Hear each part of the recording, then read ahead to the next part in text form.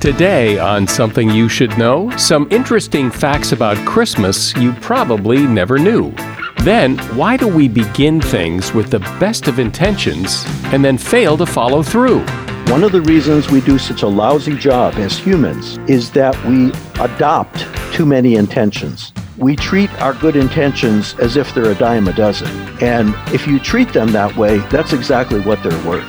Also, is it better to warm up your car's engine first on cold winter mornings?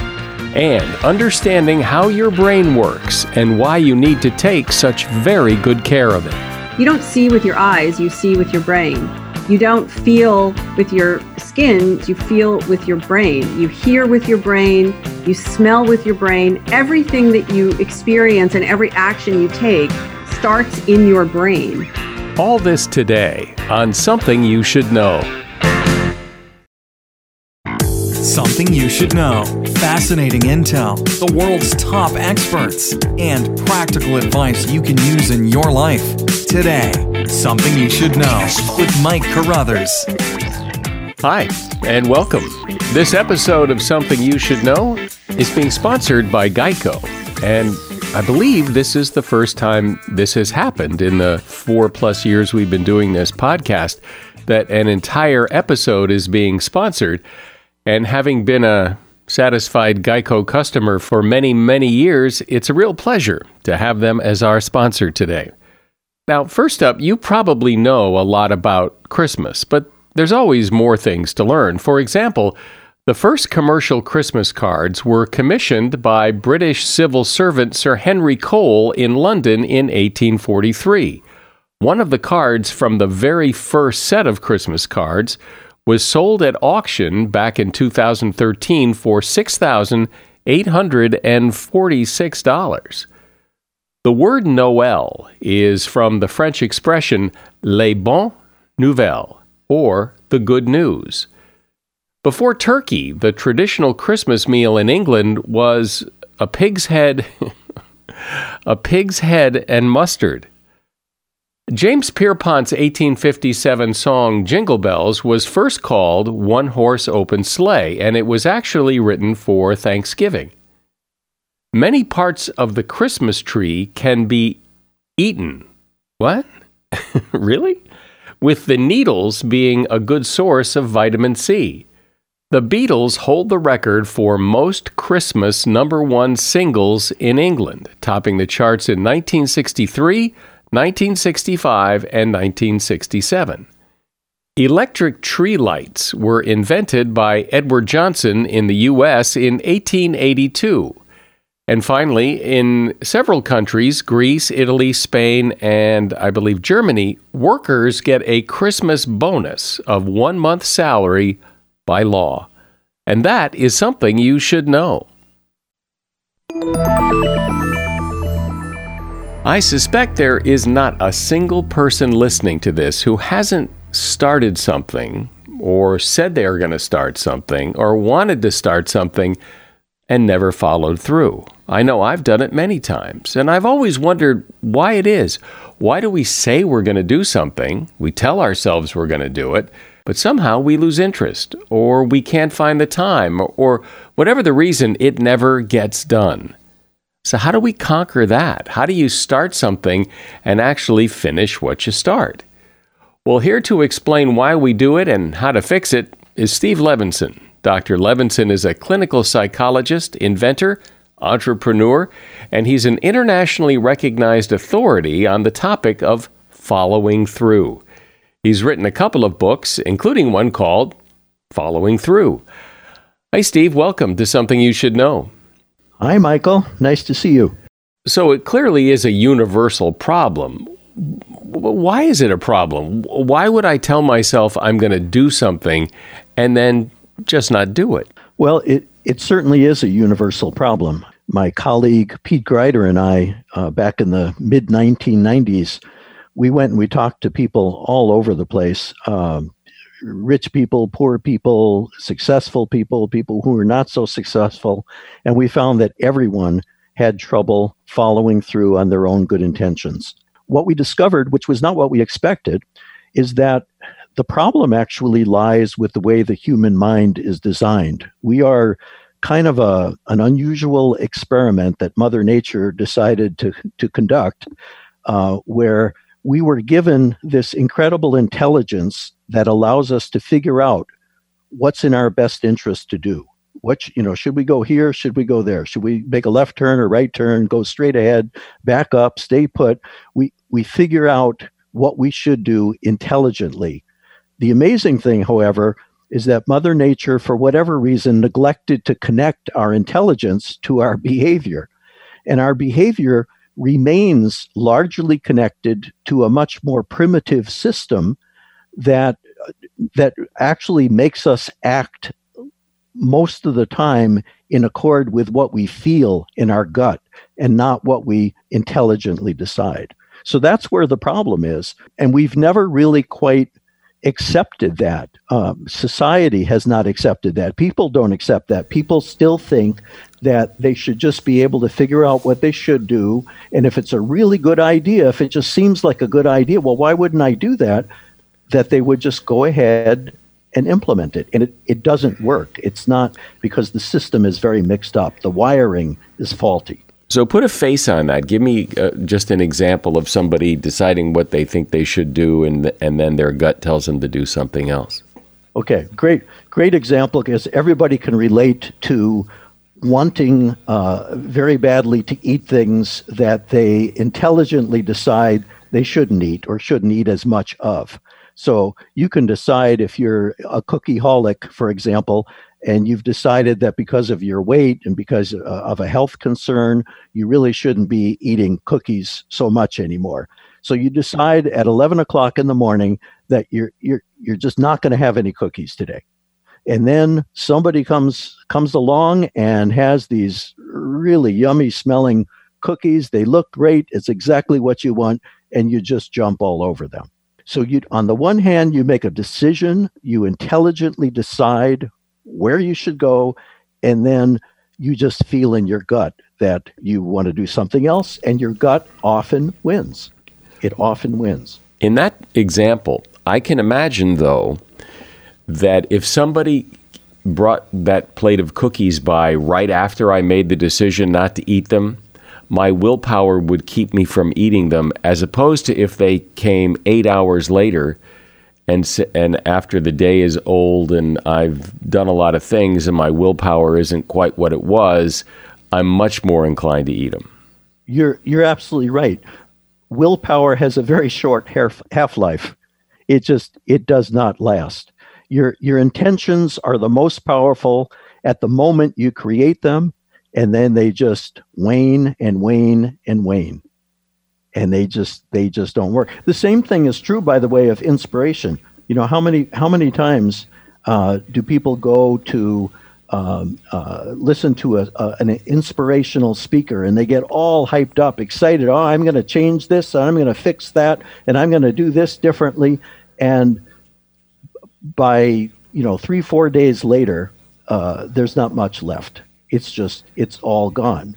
So if intentions aren't enough, if that doesn't do it, then what does? How do you do it the right way?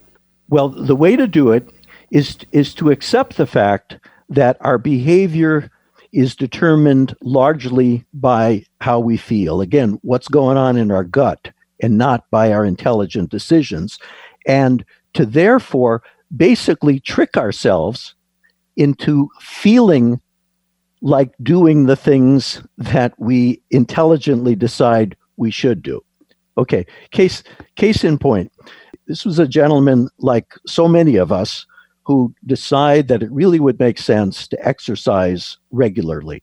So he joined a health club, and like so many of us, pretty soon he wasn't going very regularly, and pretty soon he wasn't going at all. So he thought maybe he could join a better health club that had different kind of equipment, different clientele, and that would do it. That didn't do it either. Nothing worked. And he wanted to exercise regularly for health reasons, weight reasons. These were good reasons, excellent reasons. But the excellent reasons didn't get him to actually go to the club every day and do what he thought he needed to do in order to stay healthy and stay trim. So he realized that he has to make himself actually feel like he has no choice but to go to the health club. So here's what he did. He made a promise to himself that from now on, he would only own one stick of underarm deodorant, and he would keep that stick of underarm deodorant in his locker at the gym. So he would get up every morning and feel like he always did. Oh, sugar, I don't want to go to the gym. That's the last thing in the world that I want to do. But then he would think, you know what? If I don't go to the gym, I'm going to stink all day. And I don't want that at all. That moved him. That was a what I would call a compelling reason. In other words, a reason that actually gets in your gut, that you can feel. That propelled him to go to the gym. Whereas the good reasons, the logical reasons, the reasons that made perfectly good sense, which was to stay healthy and stay trim, that didn't work. So he was pushed every day by this fear of stinking to go to the gym. And once he got to the gym, people would say, "Hey, Joe, good morning." And he would feel so incredibly stupid about just using his deodorant and going home and going back to bed that he stayed and he exercised and eventually developed the habit, the routine, which he had never done before. So relying on the right reasons, the right reasons are the right reasons, and they're effective in getting you to decide what you should do, but they're often not effective enough to actually get you to do what you've decided to do. To do what you decided to do, you have to create a compelling reason, something that you can feel in your gut.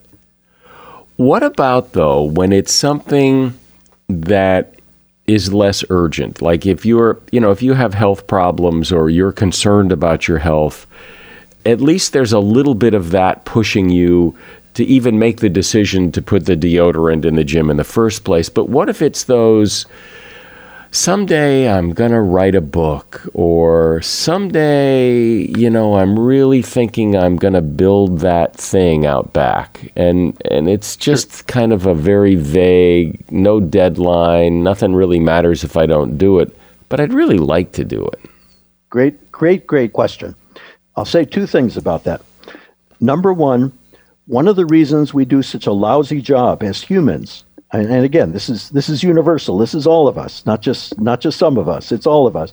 One of the reasons we do so poorly at following through is that we adopt too many intentions. We say, oh, I'm going to do that. Oh, that's a good idea. I'm going to do that. Oh, I think I'll do that too.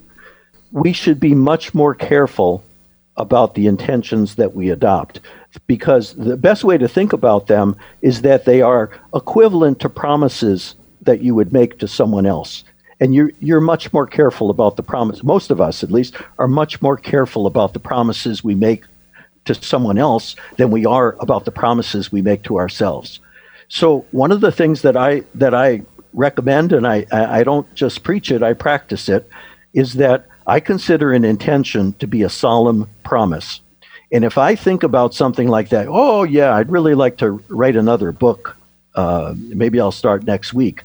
I carefully evaluate that and decide whether, is that something that is that a promise that I really can keep? Because if it isn't, I'm not going to do it. I'll consider it just to be a good idea, and I'll put it on the list for some other time to take it off the list and examine it under the light. But if I'm not prepared to keep it as a promise, I'm not prepared to make it, period. So I think if the problem that we often have is that we treat our good intentions as if they're a dime a dozen. And frankly, if you treat them that way, that's exactly what they're worth. So the more, if you think about this, the idea of thinking about an intention being a promise to yourself and being similar to a promise you would make to someone else. If you promised someone else that you were going to do something and then you didn't do it, and then you promised them again and you didn't do that either, and you promised them something else, you didn't do that either, pretty soon you'd have very little credibility and you wouldn't get much from them if you wanted to borrow their lawnmower, for example. But if you do the same to yourself, the same thing happens. You essentially, your intentions lose their clout. They lose their authority. They lose their power to actually have some control over your intentions. And so that's the first thing, to be much more careful, much more selective, much more deliberate and explicit about the intentions you adopt. And so, as you say, when you make a promise to someone else, it seems you're much more likely to do it because someone else is counting on you. So why don't you involve someone else in the first place in the intentions to yourself and be accountable to somebody else and be much more likely to do it because somebody else is counting on you? You should. You absolutely should. Many times people will formulate an intention and adopt an intention and kind of keep it secret. They don't want anyone to know. I don't want anyone to know that I'm working on this book, or I'm working on this project, or I'm doing this or doing that. They don't want anyone to know, and they're actually diluting the power that they could actually bring on board to help them accomplish what they set out to accomplish. So it does make sense to invite other people to participate in your intentions, as long as those people make you feel accountable. Often, a person that matters the most is a child. If you have children, or you have a niece or a nephew, and you tell them, hey, this is what I'm going to do. I'm going to get this done by February 17th, and you ask me about it, and I'll show you. That often, because people feel more likely in their gut that they've made a promise to a child than to many other adults who also don't follow through very well and don't care as much. But if someone makes you feel accountable, and again, the key is feel. If someone makes you feel accountable, by all means, you should include them. We are talking about finishing what you start. And my guest is Steve Levinson, a clinical psychologist and author of the book, Following Through. And this episode is sponsored by Geico. Support for the following passion comes from Lexus, celebrating the obsessions that drive us to go all in. From enthusiasts of all different spaces.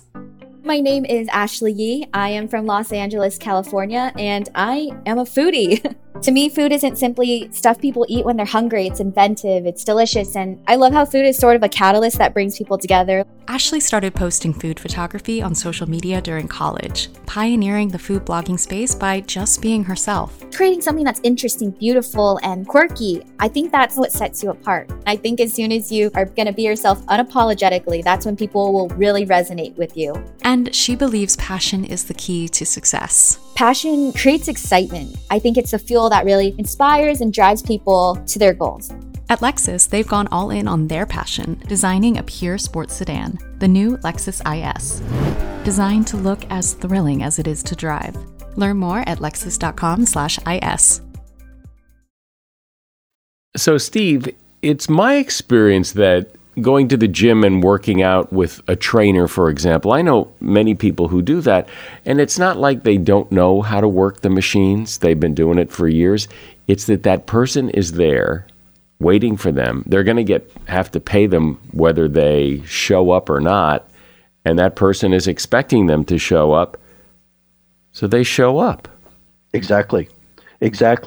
And using that, harnessing that, makes very good sense, and it's a key way to make your intentions more effective, to actually take advantage of the fact that you are pushed and pulled by expectations. So that if you know that when people expect you to do something, you're more likely to do it, then you want to actually deliberately, sometimes creatively, make situations that pull you and push you to do what you intend to do. Well, it makes me think, too, that when people don't do that, when people keep their intentions secret, it makes me wonder if they really are intentions, if they really, really want to do it, or if they just like to say they want to do it. Oh, absolutely. Absolutely. They're fooling themselves, and in the process, they're diluting the potential effectiveness of their intentions. Absolutely. I mean, let me give you an example of how, or an illustration, a far out illustration of how people normally don't take their own intentions seriously. If you told me, Michael, that you were going to do something this afternoon, you're going to wash your car, let's say, a stupid example, but it's the best I can come up with. You're going to wash your car because you haven't done it in a long time. It really needs it. If I said to you, Michael, are you really serious about that? You would say, well, yeah, I said I was going to do it this afternoon. I said, okay, here's the deal. If you don't do it, will you give me your car? Will you just sign it over? Give me the deed? No. I don't care. Why? Why? You told me you were going to wash your car this afternoon. Why would you worry about making a promise like that, making a deal like that? Well, I'll answer the question. The answer is because you're giving yourself wiggle room to not do it. And we give ourselves wiggle room all the time. And the wiggle room is what kills us. The wiggle room is what prevents us from actually following through.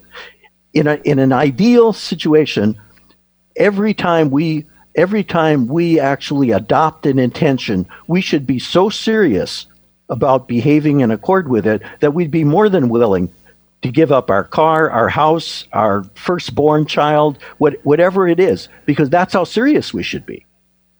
And by not being that serious, surprise, surprise, we often don't follow through. Well, it does seem so human nature to not follow through, that it's almost like you know you're not, so you don't expect much, and it's like a self-fulfilling prophecy. I know I've always thought, I'd really love to have a restaurant. Now, I'm never going to have a restaurant. I wouldn't know the first thing about it. I'm not even inclined to go learn about it. I like the fantasy of it, or I think, wouldn't it be cool to have a restaurant? It probably would. I have heard horrible stories about people who own restaurants, but yes. There's something fine with me about it just sitting there in my head as this little fantasy that, that'd be fun. Hey, there's nothing wrong with having fantasies like that. Just don't allow it to slip in the category of an intention, something that you've actually literally put on your to-do list that you're not going to do, because it's not really a promise. It's not realistic. Here's what I see all the time. When people adopt intentions that they actually are not going to follow through on, and they really know they're not going to follow through on, it's like hauling something behind you in a trailer, something very heavy, filled with, logs or something terribly heavy, all this stuff that you're not going to do, but it kind of weighs you down because you intend to do it. So you just have to be really careful about what you tell yourself you intend to do. It seems like we have different levels of commitment to our intentions. I mean, for example, Geico is sponsoring this episode of the podcast, and how many times has everybody seen their commercials saying you could save all this money on car insurance if you would take 15 minutes to compare? And you probably see that commercial and you intend to maybe do that. But then you probably have to see the commercial a couple of more times before you actually really intend to do that and actually commit to doing that. And it also seems like we can set ourselves up for success with our intentions. And what I mean by that is, I remember in school that it was always hard to do homework at home. But if I went to the library where I didn't have the distractions I had at home, it was a lot easier to just sit down and do my homework. So that's what I would be inclined to do. It seems like you can set up the conditions, the time of day, the place, who you're with. All those things can help or hinder your success.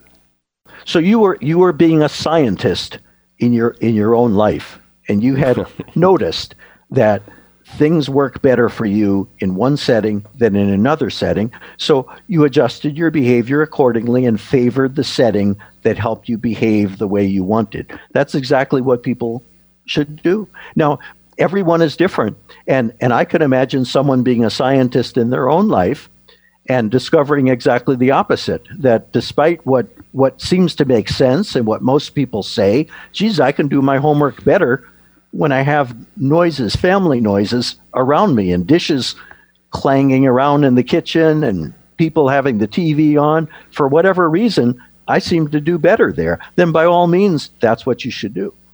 It does seem that good intentions, when we set goals and we have good intentions, there's this tendency, well, maybe it's me, but there seems to be a tendency to think that this is going to be easier than it really is. And then as soon as it turns out to be a lot harder than you thought it was going to be, it's easier to say, well, I can't do this.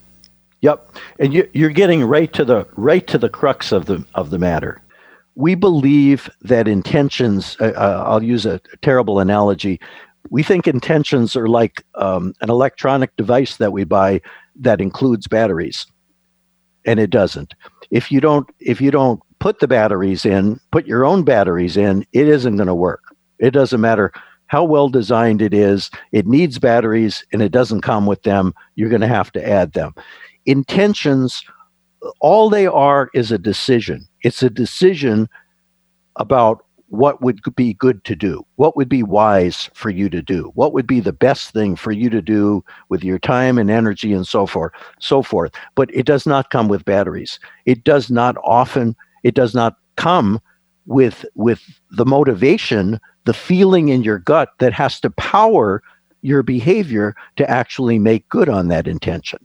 So often we think that we're done. When we decided, we had an inspiration, we figured out that, oh, yes, I should do this. That's it. It doesn't even seem that hard. And we think it's done. We think that then we're going to do it. We're not going to do it because we didn't add the batteries. The batteries are creating the energy, the feeling in your gut that makes you actually feel like it's necessary to do what you've decided to do. Well, how often have we heard other people say, and how often have we said, well, I had the best of intentions. This was done with the best of intentions.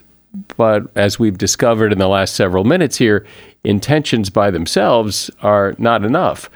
Steve Levinson has been my guest. He's a clinical psychologist, inventor, entrepreneur, and author of the book, Following Through. You'll find a link to his book in the show notes.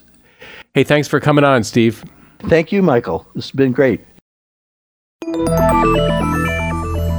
So there's this blob of tissue in your head called your brain, and it does a lot of things. Many of the things it does you're not even aware of. And understanding how it works is not only interesting, it can help you optimize how your brain performs. Here to explain this is neuroscientist Dr. Lisa Feldman Barrett. She's a professor at Northeastern University. She's the chief science officer for the Center for Law, Brain, and Behavior at Harvard, and she's author of the book 7.5 Lessons About the Brain. Hi, Lisa. Welcome to Something You Should Know. Thanks so much for having me on your show.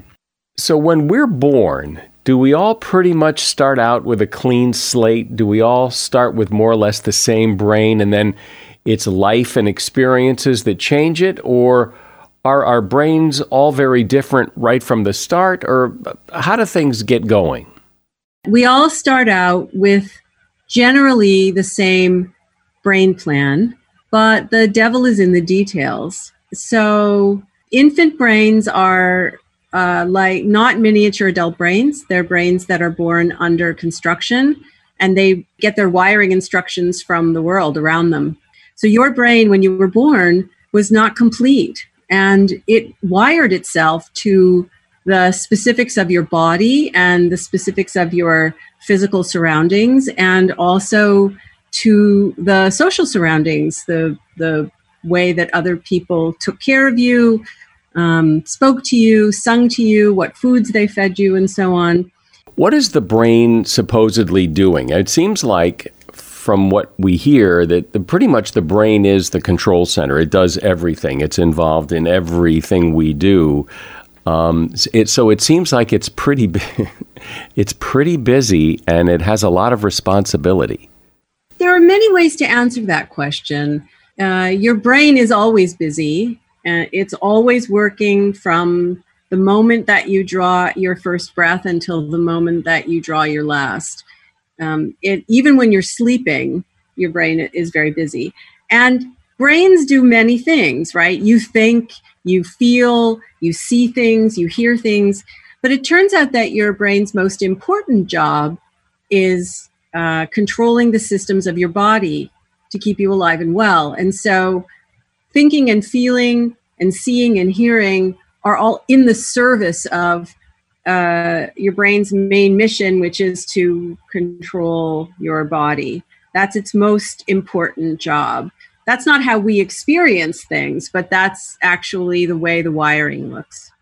And are there things that people do or can do that make that functioning better, more efficient, or how does what we do affect how it works? And so the way that I like to describe it to people, of course, there's a very technical term for this. It's called allostasis, but the idea is that your brain is running a budget for your body. And your brain isn't budgeting money, it's budgeting these resources because you've got, billions and billions and billions of cells that all need resources.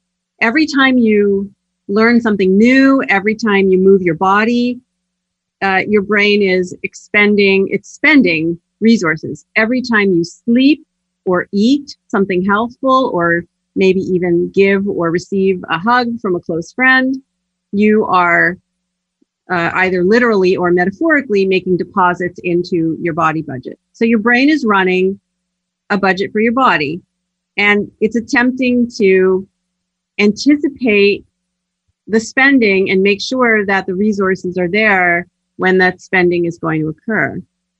And so anything that you can do that will keep your body budget solvent, for example, if you know you're going to have a big outlay of expenditure, you're going to exercise, it makes sense to drink enough water and eat something, usually a carbohydrate, before you exercise, so the resources will be there when you need them.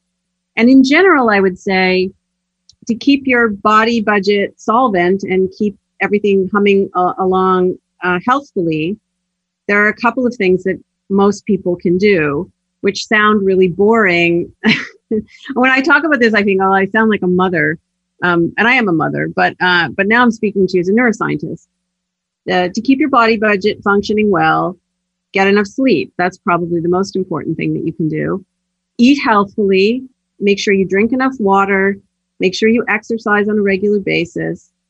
These all sound really mundane, but actually, chronic withdrawals from your body budget without replenishing, without making investments, puts your body budget into the red and means that you're running a deficit. One of the things that interests me about the brain, and just from what I see, is that it seems like the brain requires or desires interaction with other brains, that if left to itself in isolation, because when you see people who don't have interaction with other people, things can go very wrong. Well, I think the way to think about it is, I think you're right. And I think the way to think about it, it's not that the brain desires anything. It's that we evolved as a social species. We make deposits and withdrawals into each other's body budgets. So your brain did not evolve to manage your body budget by yourself, and neither did mine, and neither did any other humans. Some of us are more social, some of us are less social, but everybody needs somebody. So the way that I like to say it is, when you have relationships with people and people pass away, or you break up with someone, you feel like you're going to die, but you don't. You feel like you've lost a part of yourself because you have. You've lost someone who has helped to keep your body budget solvent. And you don't die from a breakup, but you certainly will die sooner if you are alone for a long period of time.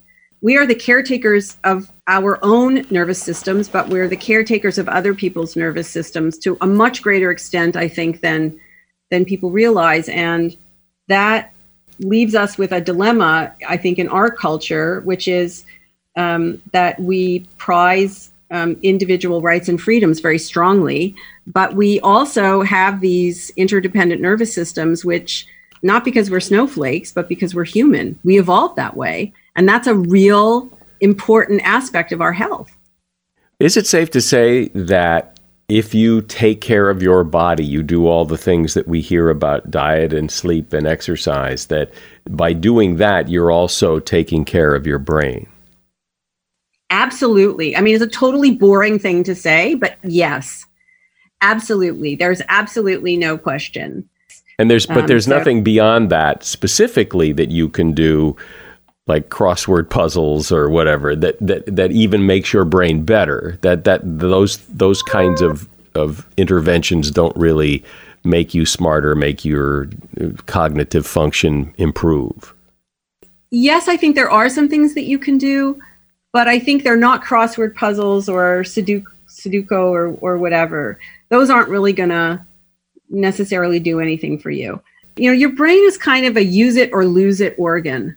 So if you want to keep your brain healthy, you know, get enough sleep, eat healthfully, exercise, really important to exercise.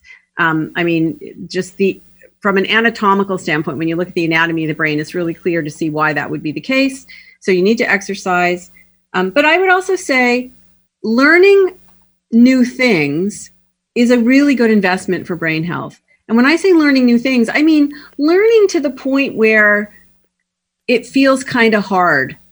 So you know how, I don't know about you when you exercise, but when I exercise, I always get to a certain point where I think, oh God, like it's really uncomfortable and I really want to be done. And the real temptation is to stop. But I think that's the point at which real change is starting to happen, not just in your muscles, but actually in your brain. I wrote a piece about this in the New York Times a number of years ago. I think it's actually my top piece, the piece that was read the most. I think it was downloaded like 1.5 million times or something like that. The evidence suggests that working hard until it feels really hard and then replenished. And so that could be learning to skate or learning piano or learning a new language or learning to paint or learning any kind of skill that requires practice. And what's going to happen, of course, is that over time, it'll get easier and easier and easier for you because your brain is learning and it's optimizing. And so when you get really good at it, that's really great. And then it's time to move on to something new. That's why interval training in the gym works really, really well, because as soon as you get good at something, you're like on to something new and then it's hard again. So you're saying that when you learn something new, you're challenging the brain, even when you're learning something physical like ice skating or something mental like a new language, that learning process is what challenges the brain and keeps it young. Yeah, the two most expensive things your brain can do are move your body and learn. So learning is a way to keep your brain really healthy. And not just, so a simple crossword puzzle isn't going to do it. But, learning something that will require your sustained attention, require you to remember things, even to the point when it feels, sometimes learning is a little unpleasant. It's a little hard. But that's the time to really stick with it and really push. Because that in the end is going to, as long as you replenish and you sleep enough and so on, as long as you make deposits into your body budget as you're doing this, that's going to keep your brain healthier for longer. What about, because a lot of the advice you hear about keeping your brain working well is offered to people in their 50s, 60s, 70s as they're seeing decline. Is there any reason to think that helps? And is there any reason to think that if you did this stuff in your 20s, that you wouldn't have a problem in your 60s, 70s, and 80s? The evidence shows really clearly that if you start to exercise and sleep healthfully and learn new skills as an elderly person, it will help. It will help keep your brain healthier for longer. If you start in your middle age, it will help more. If you start when you're in your 20s, right? So the further back you go and you start having healthful habits, the longer, and you maintain those habits, the longer you can maintain brain health. But I think the thing that's really important to understand is that scientists now think that the seeds of illness, like Alzheimer's disease and heart disease and diabetes, illnesses that we think of as occurring, in middle age or maybe later in life, those seeds are planted really, really, really early, like in childhood. And so, for example, there's very good evidence, very robust evidence to show that if you experienced prolonged adversity as a child, that you lived in poverty, that you were neglected, that you lived in an abusive household, there's a much higher increase in likelihood that you will develop illness as an adult. So I think the important message is start today. Not everybody can control everything in their lives. Some people are more fortunate than others, but everybody can control something.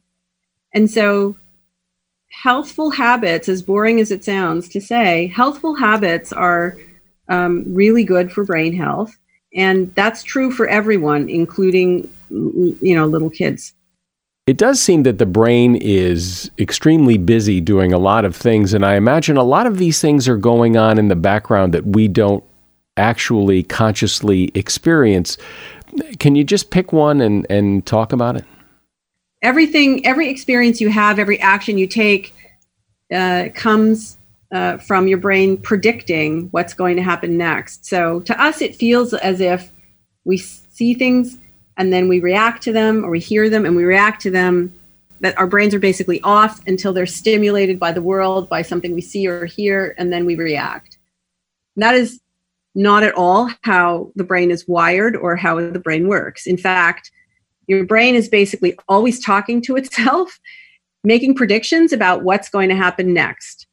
So if we stopped time, your brain would be representing what's going on around you in the world and what's going on inside your own body. And it would be predicting what's going to happen next. Based on your past experience, what will you see next? What will you hear next? What will you feel next? What will you do in the next moment? That's pretty surprising, I think. But what's interesting is, as you say that feels right to me. That is what I'm doing because I must be predicting what's going to happen next, because when something happens that seems somewhat unpredictable, I react to that. Like, well, I wasn't expecting that. Well, if I'm not expecting that, then I must have been expecting something else. Exactly. And we don't walk around being surprised all the time. And that's because our brains do a pretty decent job. If you have a neurotypical brain, your brain does a pretty decent job of predicting what's going to happen next. And it's using past experience to do that. So if you want to change what you experience or what you do in the future, the best way to do that is to change what you're doing and you're experiencing right now. If you want to change who you are, you can't reach back into your past and change it. You can try. I mean, that's really what psychotherapy is for. But the best way to change really is to change what you're doing now. Cultivate new experiences, try new things. And these are all expensive things to do. As long as you take care of your body budget, you will reap the benefits, because your brain will predict differently in the future. And this prediction is happening really automatically. It's not like you have to stop and switch gears, which is, really hard to do in the moment. You're just seeding your brain to predict differently. So in a sense, we're all cultivating continuously a past that is used for predicting the future and actually creating the actions and experiences of your future self. Well, as you said, everything begins and ends with the brain. We see with our brain, we smell with our brain, we touch with our brain. It's really all about the brain, and it's really interesting to hear how it works and what we can do to optimize it. My guest has been Dr. Lisa Feldman Barrett. She's a professor at Northeastern University, and the name of her book is 7.5 Lessons About the Brain. There's a link to that book at Amazon in the show notes. Thank you, Lisa. My pleasure. My pleasure. Thank you so much. Since this episode of Something You Should Know is sponsored by Geico, I wanted to make sure we worked in some car intel. Anyone who grew up in cold winter weather knows about letting a car's engine warm up before you drive it. Well, that might have been good advice for yesteryear's cars, but it is just not necessary today. Modern engines warm up more quickly when they're driven, not idling in the driveway. And the sooner they warm up, the sooner they reach maximum efficiency and deliver the best fuel economy and performance. But if you are driving a cold car, don't rev the engine high over the first few miles while it's warming up. Here's another myth. After you jumpstart your car battery, it will soon get back to full charge. The reality is it could take hours of driving to restore a battery's full charge, especially in the winter. That's because power accessories such as heated seats draw so much electricity that in some cars the alternator has little left over to recharge the battery. A load test at a service station can determine whether the battery can still hold a charge. If so, maybe a few hours on a battery charger might be needed to revive the battery to its full potential. And that is something you should know. And that's our podcast today. This episode sponsored by Geico. I'm Mike Carruthers. Thanks for listening to Something You Should Know.